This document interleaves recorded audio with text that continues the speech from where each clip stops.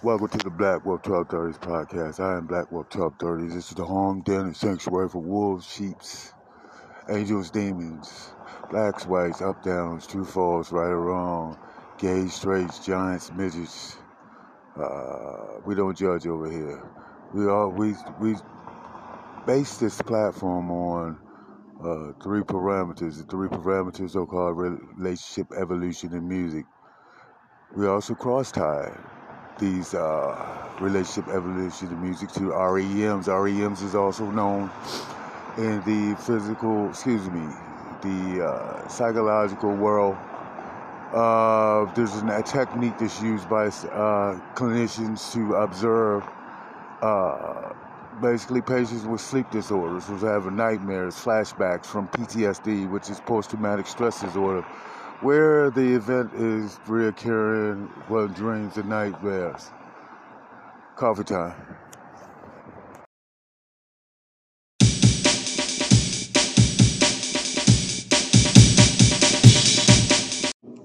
I think today we're going to talk about, it was mentioned to me about a young lady was talking about she grew up in an abusive environment.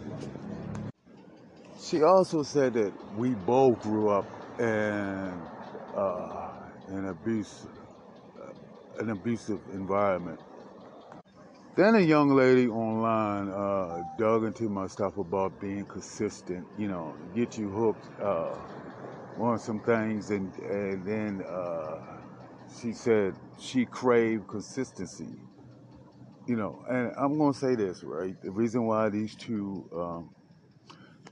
share a common curiosity about myself. So one thing is, how did the first lady know that I grew up in an abusive environment? Second thing is that when Shorty said the consistency, she was talking about my craft. Okay, if you notice, don't nobody respond to my craft.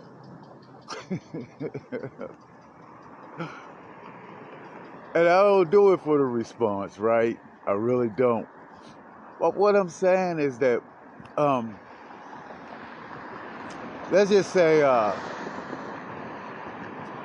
street guard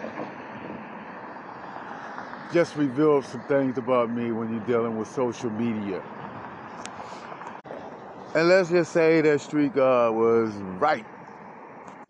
There are more people paying attention than they're letting off or they're acknowledging. So it's a good thing I don't do this for money or attention. Well, I'd be last in the barrel. But one good thing is the fact is that do this because it's therapeutic for me. I've got a lot of issues going on in my life, and the podcast is helping me to discover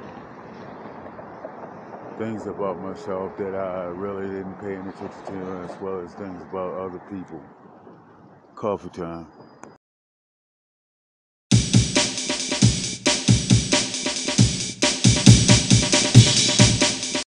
So these are my closing statements. To be more consistent and to be more aware of what I'm discovering that's really helping me, because no one's going to come save me but me. That's it.